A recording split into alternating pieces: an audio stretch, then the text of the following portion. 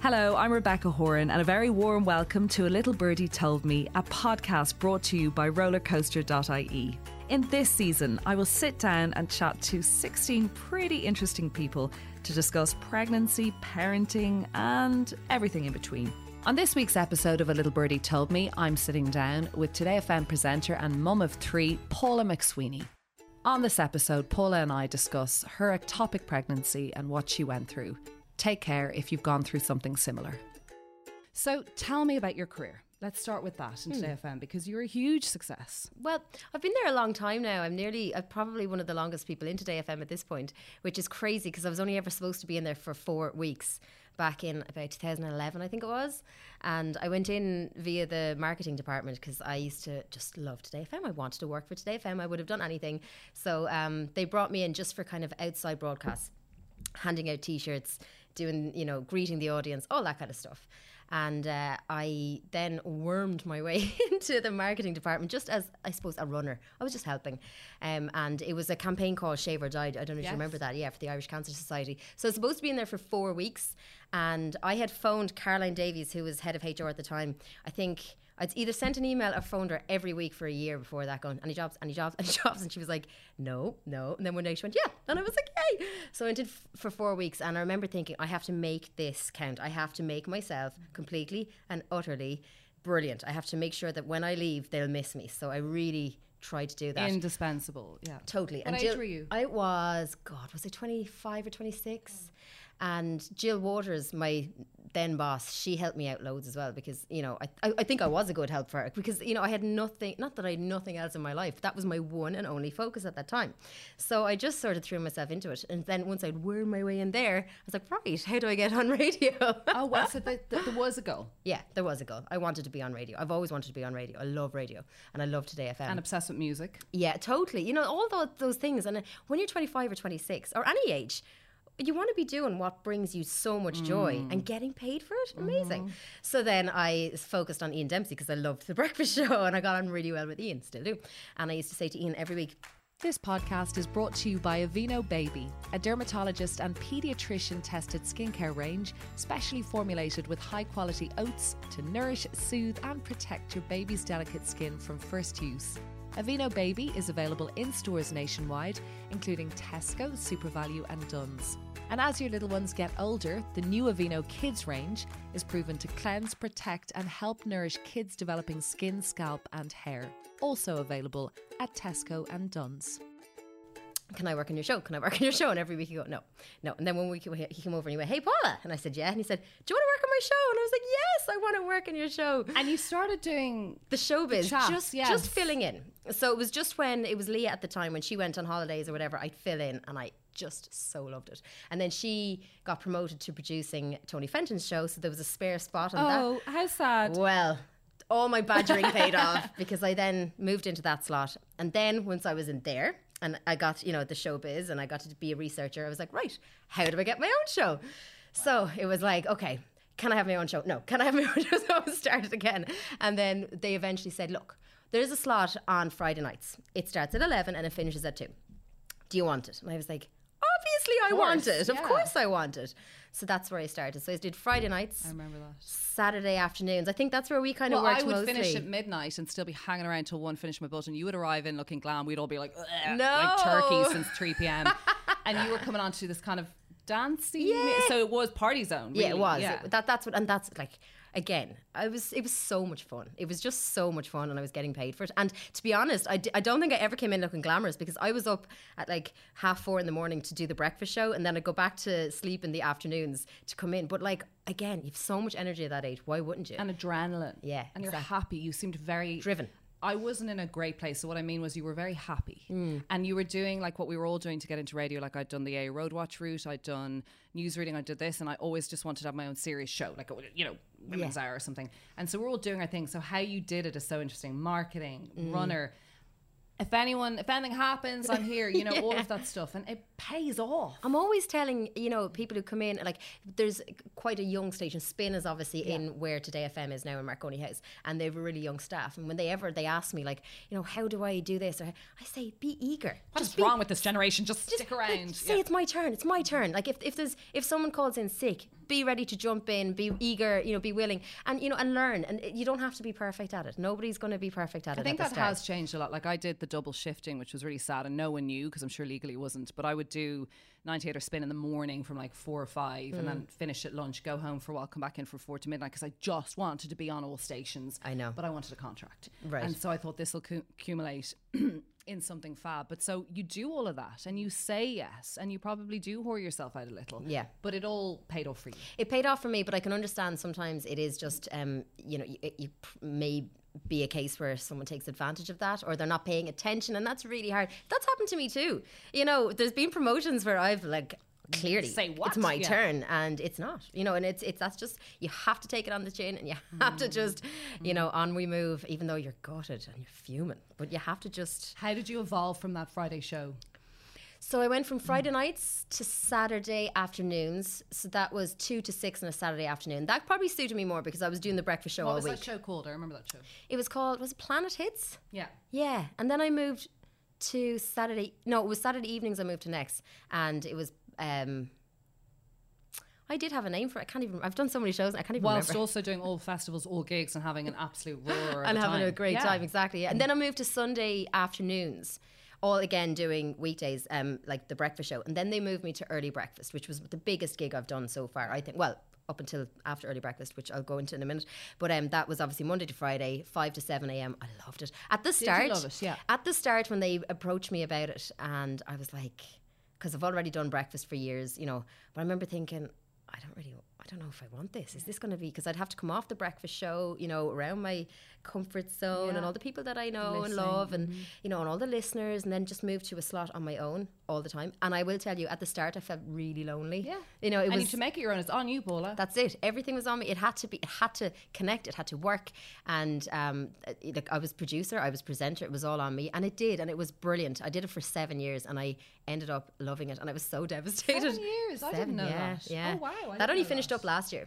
And I moved to evenings. So I'm like weekday evenings, 7 to 10. So I'm obviously on maternity leave at the moment. But when they said to me, look, and I understand why they got rid of that show, it made sense to amalgamate Ian into that hour, from 6 on, and, I suppose... This is the show business. Do what all the other stations are doing. I get it. You have to kind of move with that. But I love breakfast radio and I loved that slot, and I didn't think I would. I certainly didn't think I'd be there for that long. I think breakfast is the heart and soul. Like even just doing news on breakfast, the camaraderie, you're all exhausted, you're all up at dog's hour, and you just muck in, and there's a silliness in that hour. It's silly hour. Whereas I think even drive time, as wonderful as those shows are, you always want to be on breakfast radio. Like I just would die if they said come on Pat Kenny or do Spin's morning show. It was gorgeous. And even up until recently doing Radio Nova every Friday morning, like I love that vibe. I love it. Some people are just morning people. I'm a morning person. I'm not. Oh, you know? Oh, no, I'm not, but I love being on it. But I'm God no, I'm not. See, I am. No. And like I always say, ask me in the morning. If you want anything done, ask me in the morning and I'll get it done. As the day wears on, I kind of wind down a little bit. Where are your family and all this? Where are they from? Where are they living? What are you? Well, I'm from Kilkenny originally, and I've got 5 sisters and 2 brothers, wow. So they're everywhere. Yeah. Okay. So they're all around Ireland. One is in Scotland, one is in Switzerland. But had you moved up to Dublin very young? Do you know what it was? I had gone to Australia, like everyone did, at some point, I think in the mid 2000s. So I went to Australia in 2008, came back in 2009, and recession was knee deep. There was no jobs. I didn't really have any qualifications. I had an arts degree but no experience in anything, and I remember thinking I feel really stuck, and I was at home and I certainly wasn't going to get a job in where I was living at home with my parents. So I moved to Dublin, which was a bit of a risk, and it was miserable, and I was in this crappy little bed sit. I was so lonely. Aww. It was horrific. I hated it, but I had to start from the start and go, right, what do I want to work in radio. So I found this company called Fingal Community TV. I don't know if they're still going, but like they were really good. They ran workshops. I was able to do pieces to camera and learn pieces to camera. Obviously it was unpaid, but I was getting so much experience. And then I met people, so I started working in production on in different TV productions. Wow. Again, volunteering my time, not getting paid. You're a hustler. Oh, I didn't know all this about you. Yes, but I wasn't getting paid for any of this. But what I got in experience, and I started to make friendships and connections, networking, all that stuff that at the time I remember thinking I had no money. I had I remember you even think thinking we're poor now, like I'm almost like I'm broke. I'm like no, I remember being broke in radio. Broke. Going to these things. Put 200 into my account, please, to your sister or mom, and it's like and I promise I'll pay you back. I promise I'll pay you back. And like it was even to the point where, you know, there could be an event on that you'd be working at and you'd be thinking, how am I going to get home? Like, I don't have any money. No, it's awful. Anyway, and most of the production companies were brilliant. They'd always arrange for taxis so that you're safe, so that you can get home. But if they only knew, like, I had no money. I remember this so well. You And know, being embarrassed and ashamed, and also the glamour to your friends who are in law firms or accountancy firms and living their great lives, and the embarrassment of admitting, look, I can't go on that night. But you've just done 10 double shifts in 3 weeks, and I know, but I'm waiting for that to come through. I have to invoice for that, and radio doesn't pay. Like, you know, this kind of thought that because you're well known and famous that you're really loaded, like, it doesn't pay well. It's a really hard industry to make money in. No, I think most of my friends, top tier who make money in yeah, and I think most of my friends, I think it would be fair to say they probably have a better salary than I do, but I get to do what I do, and that's the trade-off, and I wouldn't change that because I love it. But back then I remember being afraid to go home at Christmas because I didn't want to meet anyone down the local, because I didn't want to, first of all, they had no money. Didn't want to buy rounds of drinks. That's it. And second of all, just like, what are you doing with yourself? Well, that sounds so glamorous. And you're going, well, I'm kind of the poorest I've ever been. So broke. I sometimes, when I'm giving out about mortgage and the grown-up stuff now, I'm like, no, you were broke. Like, try and remember that. Or someone saying, just grab a taxi home. I know. And I would just walk to the store.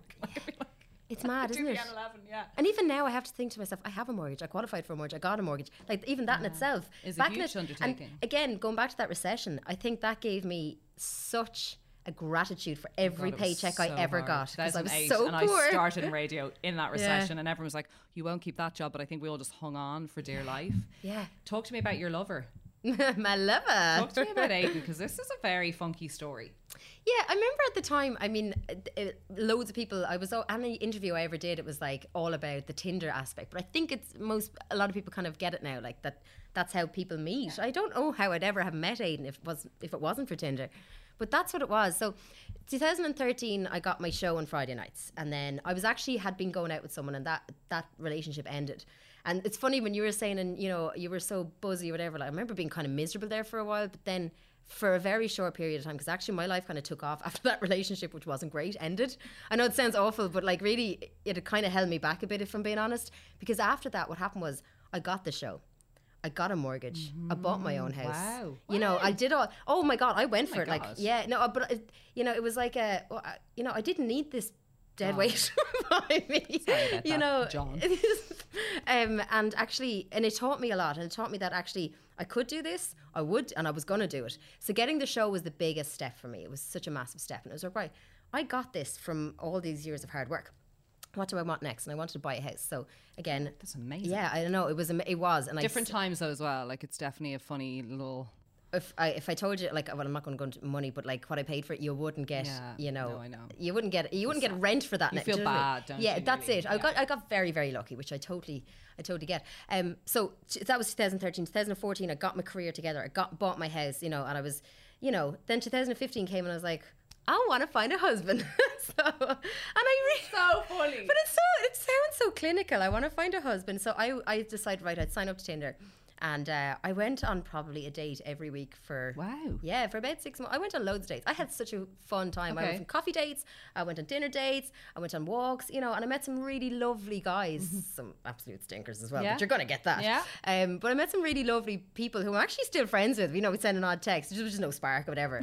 You know, it was just good fun. And then I met Aidan, and then it was like, and the thing is, because I'd gone on so many dates that never went anywhere, I kind of, not that I was jaded by it, but it didn't faze me. So I remember meeting Aidan. We'd swiped right on the Sunday, and we met up for the first time on Thursday. He was quite eager to meet up, because I was like, oh, we're busy next weekend, let's do next week. He was like, no, let's do Thursday. You're a famous DJ. So I was like, okay, he'd never heard of me before. He had to Google me, and then he was like, oh my God. And I was going, don't you pretend that you've been listening to my show. And he was like, I haven't. He'd never heard of me before. Is he from Dublin? Yeah, he's from Swords. So we went for a drink in Swords, and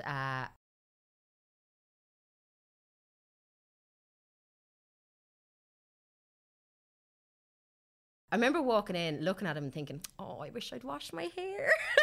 You fancied him? Yeah, I really fancied him. And you know yourself, when you go on a first date, you either immediately fancy them or immediately not. Tingle or and not. Yeah, and sometimes that, you know, you can fancy them by the end of the date when you didn't, maybe didn't at the start. But I remember just thinking, why didn't you wash your hair? So we had a brilliant date. It was really good fun. And it kind of went from there. I kind of knew very quickly. And he did too. Husband. Yeah, we just, like, you know, very quickly we moved in together. we were engaged and married within 2 years. Yes, you know? this is what I mean about it's such a funky. You knew what you both knew what you wanted, and you got what you wanted from it, and there wasn't this weird messing thing. Yeah. Because my husband's South African and he's not, and I'm not saying it's an Irish thing traditionally, but there was no waiting to kind of, he's a mover, he knows what he wants. If you don't want to get married to me, Bex, I got to move on with my good life because I know what I want from life. And I really loved that. And I was much younger than him, so I remember being quite scared about all that, directness. But very like that, if we met on a night out and ended up, we didn't stop seeing each other for a year. We had to have a night apart because he wanted to watch The Apprentice one night. But just passion. But there was just no BS. No. If he said he was going to ring me, he'd ring me. But I think if you like someone, there is no BS. That's it. If you like them enough, you'll make the time. I agree. And I wish I could go back and tell my younger self that you shouldn't have to beg someone to be nice God to you, no. or God to like no. you, or to be with you, or to be with you, or respect you. If you have to beg someone for all those things, then I wish I could go back to my younger self and go, look at yourself, you're so much better than this. It's really depressing, isn't it? Should write a book about the depressing people. I dated someone for a very long time, and God, I look back and I go, what was wrong? My sister's like, I don't know. So you end up fiery in love. Totally. He moves in with you. Yeah. He's working away in Dublin. Yeah. You're doing your thing. Mm-hmm. So and he's my biggest supporter. Like I'd always get, oh God, I'd love to do that, but I don't know if, like, would I be good enough? And he's like, he's really shy. He would never, he doesn't like being in front of cameras. He doesn't like talking he just wouldn't do any of that, but he is my biggest champion. And never makes me feel silly for thinking, maybe I'd like to try that, or I'd like to do that. Like I'm always saying, I'd love to have done acting. He's like, do acting. Why acting not? Go get an Oscar. Like there's no like limit. Yeah, there's no limits on what we can do. And it's lovely being married to someone like that, because he really does make me feel like I could rule the world. Probably a bit too much. Probably a bit like, no, that's important. Like an X Factor, when someone comes on the stage and like, my mum says I can sing, and then they haven't a note in their head. That could be me, because my husband is not so you. good. It's called actually believing in the person you're with, and like vice versa. Yeah, totally. You believe in him. Totally. And like we just, I know I'm very lucky. I met my person, and I know this is going to sound, people go, oh, well, you never know. I do actually know, like, we will be together forever. I do know that. I have no doubt in my mind. I wouldn't have married him if I didn't think that. I think we all kind of know that from watching you. Yeah. But you know what I mean? There's a genuine connection there. I love how you parent and how you discuss that. You can see there's a huge amount of respect. Yeah. That's it. We're very equal. Yeah. You got married in New York. We did. Most beautiful Guna. Again, he's oh my God, like, you looked so beautiful. That's my ASOS Guna. Is it? Yeah. I remember seeing that picture. I was actually kind of stunned. I didn't know you were engaged, and was like, you're married. What? We just ran away. We did. Do you know what? Again, like, I've such a big family. Aiden's really quiet. We got engaged at the end of January of 2017, and it was like, right, how are we going to do this? And I'm not a planner. I don't like planning stuff, and I'm not also very impatient. Like, if I'm going to do it, I want to do it now. Yeah. I don't like waiting around for stuff. Yeah. And we were very, very clear on the fact that we wanted to have children, and we would like them sooner than later. Again, Aiden's a bit older than me, and, he didn't want to be heading into his 40s having his first child. So, we decided, right, we'll go to New York. We'll get married in September. We'll take a honeymoon in December to Mexico, because we want to have a little fun first. And then at the start of 2018, we'll have a look at having children. Sure, I was pregnant straight away. So you were pregnant straight away. So this is the start of this gorgeous family that you have. And because after the honeymoon, after the honeymoon. So we said we'd have a go in January, and like, obviously I'd never been pregnant before in my life. I'd never had any experience of being pregnant. So you never know. It's not a given. No. We had to kind of that was another thing we had to say to ourselves, before we got married, like, would we be enough for each other if we had trouble, if we couldn't have children, if it wasn't on the cards for us? That was a really big conversation we had to have, which we did. And obviously we agreed that, look, this is us. This is what we're going to do no matter what. So, yeah, you never know. But honestly, like, I mean, when I say straight away, I mean...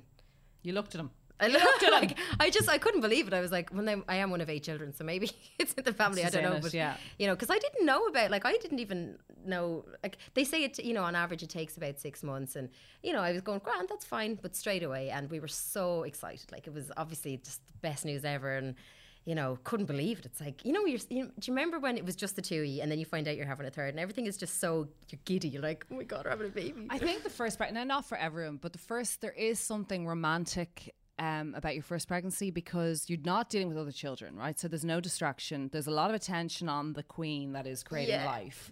You're doing your yoga class, you're with your pals, you're getting treated like I really embraced it.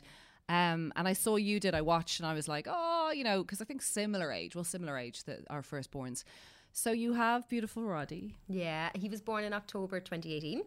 And like, I was I think your typical first time mom, which is, you know, I was a bit terrified of everything at the start because you've got this tiny human.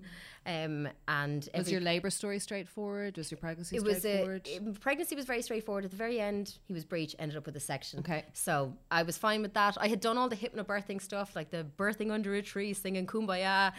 This podcast is brought to you by Aveeno Baby, a dermatologist and paediatrician tested skincare range specially formulated with high quality oats to nourish, soothe and protect your baby's delicate skin from first use.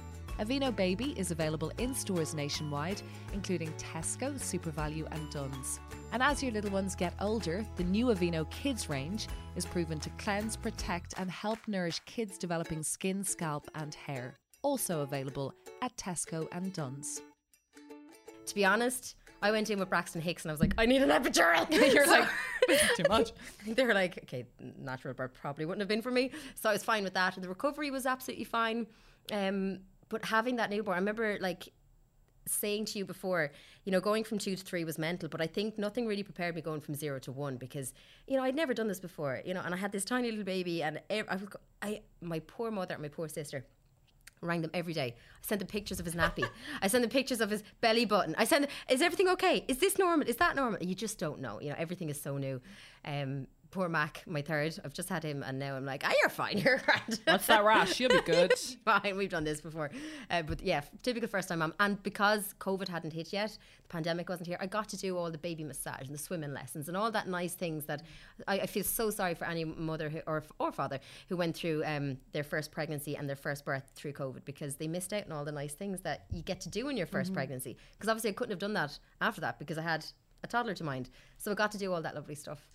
Were you lonely? Was there any postnatal vibes? Did you miss being a working woman and your independence, or did you embrace that time off? I really embraced it, I have to say. Now this time is, again, every pregnancy and every baby is different. For the first time, oh my God, I loved it. Honestly, I wasn't looking at work when I should go back. I took every moment, every unpaid leave. I took everything because you don't get that time back, and I adored it. I had my little bestie, and do you know, it's funny, I didn't ever feel lonely. I always had, like, he was always there. So, and I can totally understand how some people feel lonely because it's a lot. But I didn't, you know, it was lovely. It was actually, maybe it was because I have done early breakfast for so many years and I was actually on my own all the time when everybody else was in work. Pal. I had my little pal who used to like drive me wild and not sleep and, you know, breastfed 23 out of the 24 hours of the day, but I didn't care. Still doing it. Jeez. Go on. Amazing. God, breastfeeding. Yeah, that's a whole other shit show. You want to have a second, or you decide you want... So when Roddy was just about to turn 1. Wow. Yeah. So, I'd tell you, again, I have no patience. So, wait till you hear about the third. I have no patience. So it was like, right, let's have another. And Aidan was like, okay, let's have another. And again, straight away, as soon as, you know, honestly, like, it was amazing. And because the first pregnancy had been so straightforward, you know, I thought nothing of it. Got really bad morning sickness, but I'd had that with Roddy. And went in the end of November, 9 weeks pregnant. And 9 weeks, okay. Yeah. And she did the external scan and she, you know, I could see by her face, I went, oh my God, there's something wrong. And she said, I'm going to have to do an internal. And so I was kind of getting myself ready, and Aidan was standing there and I said, there's something wrong. And he was like, there's nothing wrong. I said, there's something wrong. Yeah, at this point, when I was pregnant with Roddy at 9 weeks, you could see the full baby on the screen. You could see, you know, and there was nothing. So I was going, there is something wrong. And he was like, no, it's fine, it's fine. So she came back in then and she did the internal and she said, okay. She said, what I have here is, and she showed me. And what really, and to this day, it kind of pains me even to think about it, which is she had found the baby and it was, you know, it was there and the little heart was beating, but it was just in the fallopian tube. And I remember going, I remember saying to her, but I saw this episode of Grey's Anatomy, right? And she was like, this isn't, and she was so gentle and so kind, but very, very firm, like not to give me any sort of hope. This wasn't going to work you out. Thought it could be saved. Totally, sure, it was totally there. Like there, baby's pull heart it was, out. Baby's heart was beating. I was like, just kind of milk it down. She was like, it doesn't really work like that at all. And I said, and I remember just going on autopilot, going, I better go home and get a bag. And she went, no, you can't leave the hospital. And I was going, what? And she said, this is really serious. And I didn't realise, like, I didn't realise. And obviously it was so new, and I was going, I was thinking, I said, okay, Roddy needs to have his dinner. And, you know, you start going into kind of mechanical. Yeah. So I was shown up to a ward and I started Googling it and I was going, oh my God. So when they went in to operate that evening, she said it had actually started to bleed. So if I hadn't gone in on that Thursday evening, she said it would have gone that weekend and it would have been horrendous. Like, so this was your ectopic. So it was ectopic. Yeah, it was. Did you know that word before this? I'd heard it. I remember remember my consultant, who I just adore, she's fabulous, saying, and here's the baby, and here's the fallopian tube. And I actually said, so it's ectopic. And she said, yes. But I didn't know much about it. So it was only when I Googled it, I was going, oh my God. Like, she said to me it was an extremely strange case, because when she was doing the internal, she was like, does this hurt? Does this hurt? I had no pain. Like, nothing. I mean, I was spared that. And that's why I always think, I know it sounds really weird, but I was very lucky. Like, it didn't, explode. I wasn't in any pain. I wasn't frightened. I was spared all of that. I had gone into the expert in her field who was able to diagnose it and treat it that evening, and that was it. And I know that sounds so clinical and kind of cold, but when I woke up the next morning in the rotunda, I wasn't pregnant anymore. I had no morning sickness, which I had such bad morning sickness in that pregnancy. And I remember thinking, like, it's just over, and that was it. But I was spared kind of, the panic, the emergency. I was spared, the wondering, because I know people who, they can't quite diagnose it, they can't quite find it, and it's just agonising. Like, I was spared all that. Did you have a tube out? Yeah. So you had which tube? So it was my left tube, which was taken, yeah.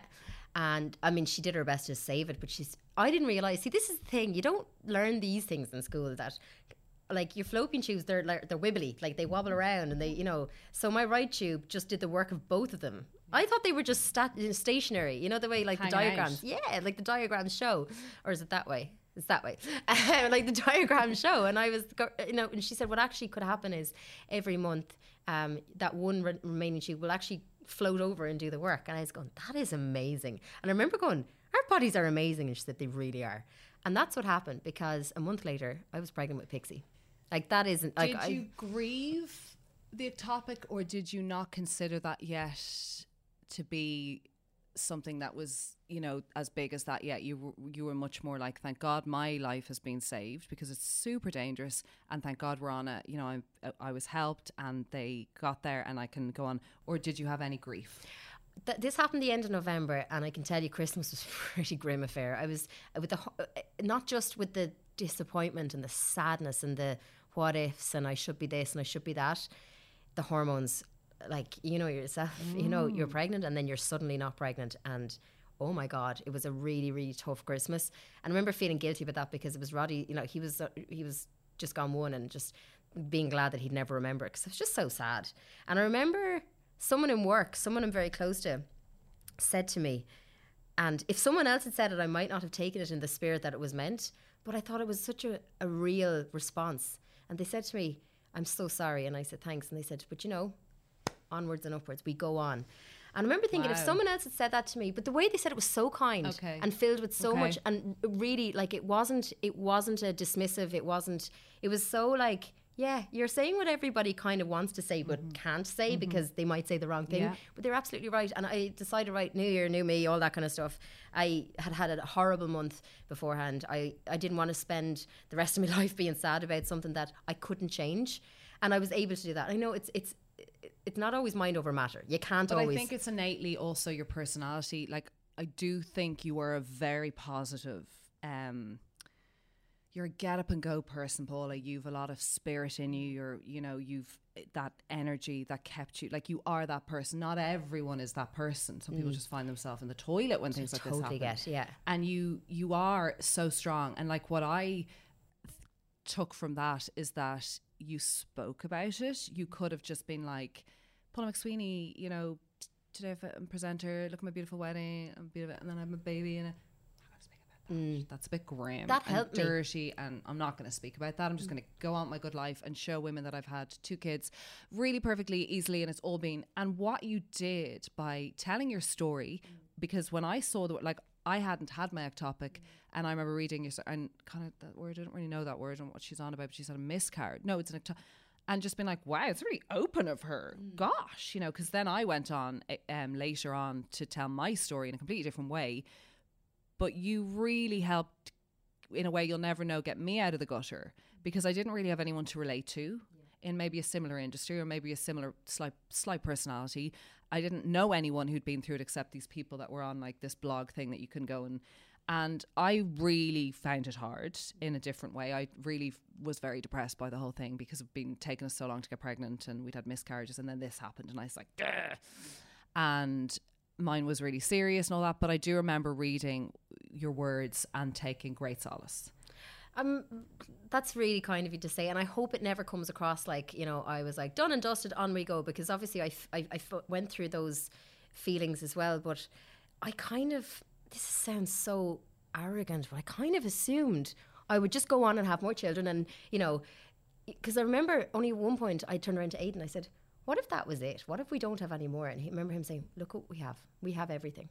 You know, and he was right. We did, you know, I obviously wanted more. We had Roddy, we had everything. And some people, you know, don't have that at all. Mm-hmm. So, you know, I had to kind of put my head in that place where we do have everything. Mm-hmm. When's enough? Yeah. What is enough? Yeah, you know? What is enough?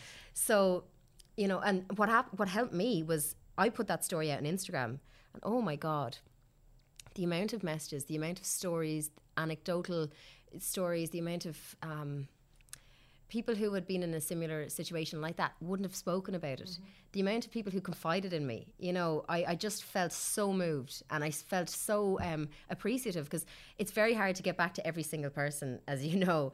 Yeah. But like, God, I remember just feeling like, you know, hugged. It was like a collective, like I was minded. Movement. You went from being fun-time broadcaster to actually this like you were telling a story that people could relate to, and it suddenly gives you actually another string that you probably don't even realise you've done, but you've actually opened up this other side to you. And it actually, like, it shows, you know, even in your Instagram following and your audience, and like people really relate to that. And actually, you know, more than anything, you gave me hope, because I do remember telling you what I was going through and I was really devastated. Like, I don't know, it really hit me. And I do remember seeing you go on to have your second beautiful child and going, because I was told, I don't know, when I was a bit older maybe, but I don't know, Rebecca, if it'll be cool if you haven't. And you had this beautiful baby, and I was like, well, Paula did it.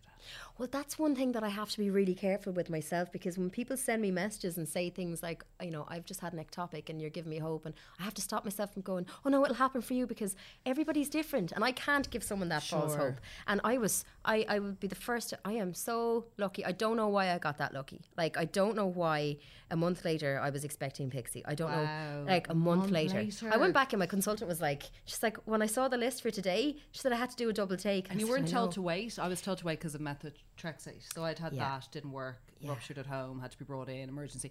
But I was then told, give your body 6 months, because really dangerous to get pregnant with, like, it's like a chemo in your system. Yeah. And that pissed me off, because I hate lack of control. And don't tell me to wait. Yes. Damn you. Like, and I was so angry. And it's the impatience as well. Oh, Paul, I had so much rage. I was so bitter.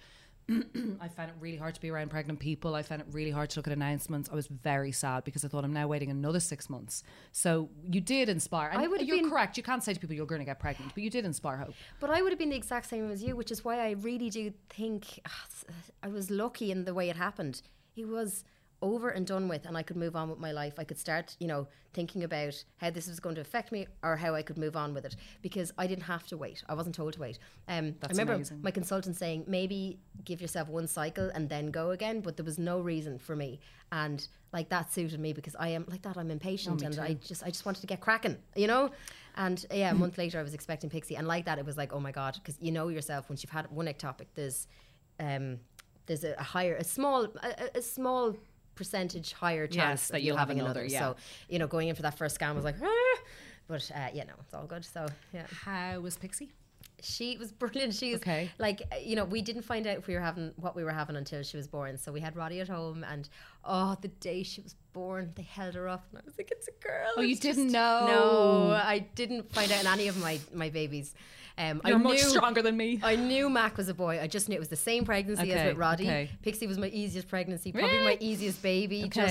And I'll never forget. When they held her up, did you just die? I and there was. I remember my consultant was teaching an obstetrician in training. And so she was kind of going through things, and she said to me afterwards, did you see she was crying at my reaction? She was just so happy, like, my baby girl. Like, I was just It was honestly Yes. the most magical moment. And she's a magical little human. She's fabulous. They have beautiful hair. Yeah, don't they? They're blessed with your hair. Not that Aiden, I don't know what Aiden's hair is like, but they have beautiful hair They do. and they're beautiful names. And Not for everyone, but like, you know, I love having names that are a bit different. them. You know, yeah, it's. so you have her, and then you're not happy enough. So there, She wasn't quite you went it. back to work and you got busy and all that. But Went then back to work, and to be honest, we'd already discussed, you know, we were going to have a third, and it was Oh, wow. a case of, do we wait a year or do we have the 2 years, and then let 3 be and it? you're not a worrier. You don't worry like about money and the future and the vision and climate change. Like you're She not let a you- panicker about everything. No, if you waited for the right time, you'd never have a baby. I really do believe that. So it was like, you know, did we wait a year and wait until Roddy's starting school in September now? So were we going to go this year or last year? But again, I'm too patient. Once we had made that decision, it was like, right, let's go. And again, straight away, pregnant. Again, a little bit nervous going into that first early scan to make sure that everything was okay. And this pregnancy kicked my ass, I have to say. This last pregnancy. Is it because you had 2 kids? I had 2 kids. I had very bad morning sickness. Okay. I had gestational diabetes, Oh, which was so difficult to control, even with insulin, which you know, didn't have it for the others? I had it with Pixie, but very easy to control. Didn't need insulin, just diet and exercise, no problem. This one, even with insulin, horrific. It just didn't. Did you feel find good. out early on you had gestational diabetes? What they do is, because I'd had it for my second, they immediately. they just assume you have it for your third. So you're kind of taking your bloods, you're checking your bloods, and it wasn't until about week 29 that it actually kicked in. And oh my God, those last few weeks, it was just so hard. I had no energy. I was so bloated, so uncomfortable. Nothing I ate, even with insulin, would control the bloods, and I just couldn't wait to never be pregnant again. Okay, By wow. the end of it, that was it. And it went when you gave birth? As soon as I gave birth, Right, okay, gone, yeah. Because for some thankfully. people it's a horrible, it hangs around. It like does. yeah. And I went back in for a test when Mac was 6 weeks old, just to make sure, and like flying up, Great. thankfully. But it's funny because that did make me stop and go, right, hold on a second now, I need to look at my overall health here, because they think it's caused by placenta, but lifestyle has a lot to do with it. So since Mac's been born, like I obviously had a cesarean, so I had to kind of gradually get back into kind of getting on my feet and stuff, but just haven't stopped walking or swimming and I've cut out sugar and I've cut down on alcohol. Well, and I want to say that, you know, you are a gorgeous girl. And, you know, like it's pretty plain to see you're really attractive and glam, right? normal, yeah. No, you're gorgeous. And like, so people are always like, oh, when are you wearing Paula? And, you know, I see that you've that interaction on Instagram. And then as women, I think when we have babies, you know, I was saying this to somebody yesterday, we can't say we want to lose weight because it's taboo. Yeah, it is. I'm doing it for my mental health. Yeah. I'm doing it because I want to stay strong. And we also would like to shed a few pounds. Is there something wrong with that? And I think I saw someone say, you look fantastic, whatever, what are you doing? And I loved that. You were like, I walk all the time. day. I Yeah. swim. You were an incredible. Yeah. I love your swimming stories because like I'm great into sea swimming, but I wouldn't often be as brave. I see. You're a big sea swimmer. You're moving. You can't just shove stuff into your face all day. This is just not rocket science. That's And it. you were like, this is it, lads. It's not some special pill. And I don't think diets work. They'd certainly never worked for me anyway. And I, like most, And restricting's really hard when you have 3 kids and you're impossible. breastfeeding. It's impossible. really hard. And like most millennials, I grew up with this horrible toxic diet culture 100%. all around me, and gave me really weird concepts about certain foods. Like there's no bad food, there's no good food, there's just food. There's foods that's it's nutritionally more dense, and there's foods that's a bit more fun. And for me, it was like, okay, now that I've had gestational diabetes, I decided, right, what makes me feel good? And that was my response. And walking makes me feel good. Swimming makes me feel good. Cutting down on Sitting alcohol around makes me doesn't feel make you, exactly. And cutting down on alcohol was a big one. So I might have 2 glasses of wine a week, whereas during the pandemic, sure, I was like, we'd nowhere to go. I was cooking too much. I was eating too much. I was drinking too much. All the stuff that I think a lot of people were doing too much, because what else were we going to do? And I don't regret that. And I'm not sorry about it. And I'm not going to sit here and be like, I'm so ashamed. I'm not. I did what I did, and I lived my life. But that kind of gave me a different perspective on health, as opposed to, diets. Diets don't work. I certainly never did for me. And I've never felt better because I'm moving more. I'm eating better foods. Drinking less alcohol. Isn't it okay to want to fit into your clothes? Totally. Do we all have to And that's such accept that we want to be really? I don't know this. It's kind of also a little bit toxic. There's a lot of toxic disordered eating and worrying about, but also there's this worry that you can't admit that you want to look and feel good. Totally. And I feel great, and I'm fitting into clothes that I hadn't fit into since since I got married, and it feels great. I'm not going to pretend it doesn't. It feels flipping wonderful. Well, and it's play to obviously, you. and I've no money for new clothes, so it's like so having a new great. It's wardrobe. cheaper, but you look fantastic. But also 3 kids is busy. There's not much time for you to be lying around your laurels having a Big Mac. Like, you look amazing, but you're working hard, you know. How is it fulfilling? Is it really hard? How is it? It is crazy. It is mental. And I think my husband had probably a more realistic view of how it was going to be than I did. I just was like, a new baby and I'm going to be breastfeeding and it's going to be gorgeous. And, you know, I've got a little toddler who's 2 and she is crazy and she loves, you know, everything is, you know, playtime. And I have a 4-year-old who's starting to really want to look at, he always says, look at my eyes, mommy, because he wants to play and he wants, you know, that connection. And you do feel, you go to bed some nights, you know, horrendous guilt thinking, did I give him enough There's attention? a lot of big feelings there with the 4-year-olds. Isn't it? And apparently it only just gets... It's intense. There's a lot of big feelings. It's actually tricky. And then the school stuff and the play dates and the friendships, it's very tricky. Totally. Who knew? I thought that was going to be a piece of piss and that the others were, Totally. And that's the thing. It's the thing, the little things become the big things. Like, all he wants to do is play. He wants your attention. He wants to sit down and play Play-Doh or play with his vans or play with his trucks or play chase outside. And, you know, I have to really stop myself from going, in a minute, I'm just going to do this and go, yeah, I'll do it now. Because you're not going to get that minute back, you know. And it's easier said than done. Sometimes I just don't have the time, and that's the nights I go to bed and I go, did I give him we can't do that nonsense. I don't think anyone, like, it's so stupid.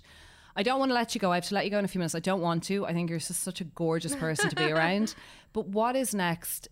Like you said, I can ask this question because I think it's really rude, but you said you're probably not going to have more kids. You're not going to have more kids. Having any more kids. Okay. So Mac was born via cesarean, and way back, my first appointment, my booking appointment, I said, can I have a tubal ligation at the same time? And they said, yeah, no problem. I even back then, before the pregnancy kicked my ass, I knew this was going to be my last. This is like my last pregnancy, my last baby. Very pleased with that decision. It's been a dream. You know, there's no worries ever.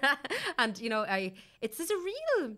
It sounds a bit weird, but there's a really nice kind of feeling to knowing that completion and excited for the future. You know, like, we have our 3 and now let's watch them grow, because I am never getting pregnant again. I know it's not fun for everyone. No. What about work? I'm planning to go back to work. I'm very much looking forward to it. I'm actually dipping the toe in a little bit next month. I'm going to be doing a weekend show, just kind of filling in for someone, and I'm really looking forward to that. But definitely going back to work. First of all, I have a mortgage, so I need to. Will you always work with the 3, or did you ever think you'll stay home for a few years? Was it ever a thought? It was never a thought so far. Now, everything's going to change again in September because Roddy is going to go to school. Pixie will be in ECCE. I'm going to try and get Mac maybe 2 or 3 mornings a week in some sort of a childcare once he hits 1, if I can, because I'll be working full time, so it's going to be a lot. But it's never something that I really thought about so far, but I'd never say never. You know, if I feel that I'm needed more at home, that's where I'm going to be. Yeah, that's my priority I feel that forever. way too. I sometimes think it is a very short period. Very short, but also they need a roof over their heads, and I need to pay for that. So, you know, it's just, you know, it really, it's a conundrum. You're trying to, like, it'd be nice to be rich and retired. Social media, you don't put them on it. Just a quick question. I don't trust people. People, like, you see how badly people are so badly behaved on social media. You're great with the balls. You're great with the head wrecks. Most people are lovely. Yeah, most absolutely they are. But there's some one or two who just I see them making comments about like Vogue Williams' children, Lily Allen's children. I just think I'm not subjecting. I could not. Like, that would kill me. I share bits and pieces, but I don't have some huge ass following, and I'm not this well known. But I do share bits and pieces, and then I've pulled back now on my older. I'm not putting her face on. But I think I do it because I'm like, that's how cute. And then I'm kind of like, should I be? So it's interesting. I watch that from afar, and I think it's an interesting choice. So. I'm just too afraid. I'm a big chicken shit. You know, I just, you know, you can say what you want about me, but like, they're so innocent. Don't touch the kids. Okay, Paula, quick fire to end on. I do this for everyone, so they're the same questions. Okay. And I want honest, quick answers. Do your kids sleep? Some of them. Older 2 are fabulous. Mac is not good. Happiest recent memory? All of us sitting on the couch and Roddy and Pixie taking turns to stand up and do a little concert for us. It was fabulous. That's very such sweet. Good singers. That's very sweet. Are we too child-centric? No. I don't think so. Okay. Best thing about children? The hugs and the smell. They smell so nice. Not when they do a poo explosion. No, when the first thing in the morning when you go into them. Oh, God, if you could bottle that. A hero of yours? Ooh, my hero. Wow. Oh God, this is going to sound so cheesy, but like Aiden. Like, everyone has said this. Yeah, everyone has said their partner. Yeah. But he's just, seeing him as a dad has made me look at him in a totally different way. Like, he's He's amazing. Like, yeah. Favorite thing to do as a family? We love going for a cup of toffee, as my my little girl says, a cup of coffee, and they get a bun, and they love that, and we love it. We get a cup of coffee, they get a bun, and it's just, it's a real treat. It's lovely. We do that kind of once a week. Nice. What is the biggest fear for your children? My fear for them? I have this horrendous fear that something's ever going to happen to them. You know, that horrible parental, like, all I want is to make sure that they outlive me. I know. I just never. I said to Jason yesterday, biggest... if they get to 18 and we're still here and they're still like, and then my mum was like, that'll change to 22, that'll change to. It's just that this, like, I want to live till I'm 100. I want to watch them grow up. I want to make sure, I want to always mind them. Like, I don't care if they're 70. Like, I want to make sure that I can. And you're warned, any future spies for these children. Psycho Sue is going to be in the background. Paula MacSweeney, an absolute dreamboat to interview and chat to. Thank you so much. Thanks, Rebecca. I hope you enjoyed this episode of A Little Birdie Told Me. And if you did, it would be wonderful if you could subscribe to the podcast. This podcast is brought to you by Aveeno Baby, a dermatologist and paediatrician tested skincare range specially formulated with high quality oats to nourish, soothe and protect your baby's delicate skin from first use. Aveeno Baby is available in stores nationwide, including Tesco, SuperValu and Dunnes. And as your little ones get older, the new Aveeno Kids range is proven to cleanse, protect and help nourish kids' developing skin, scalp and hair. Also available at Tesco and Dunnes.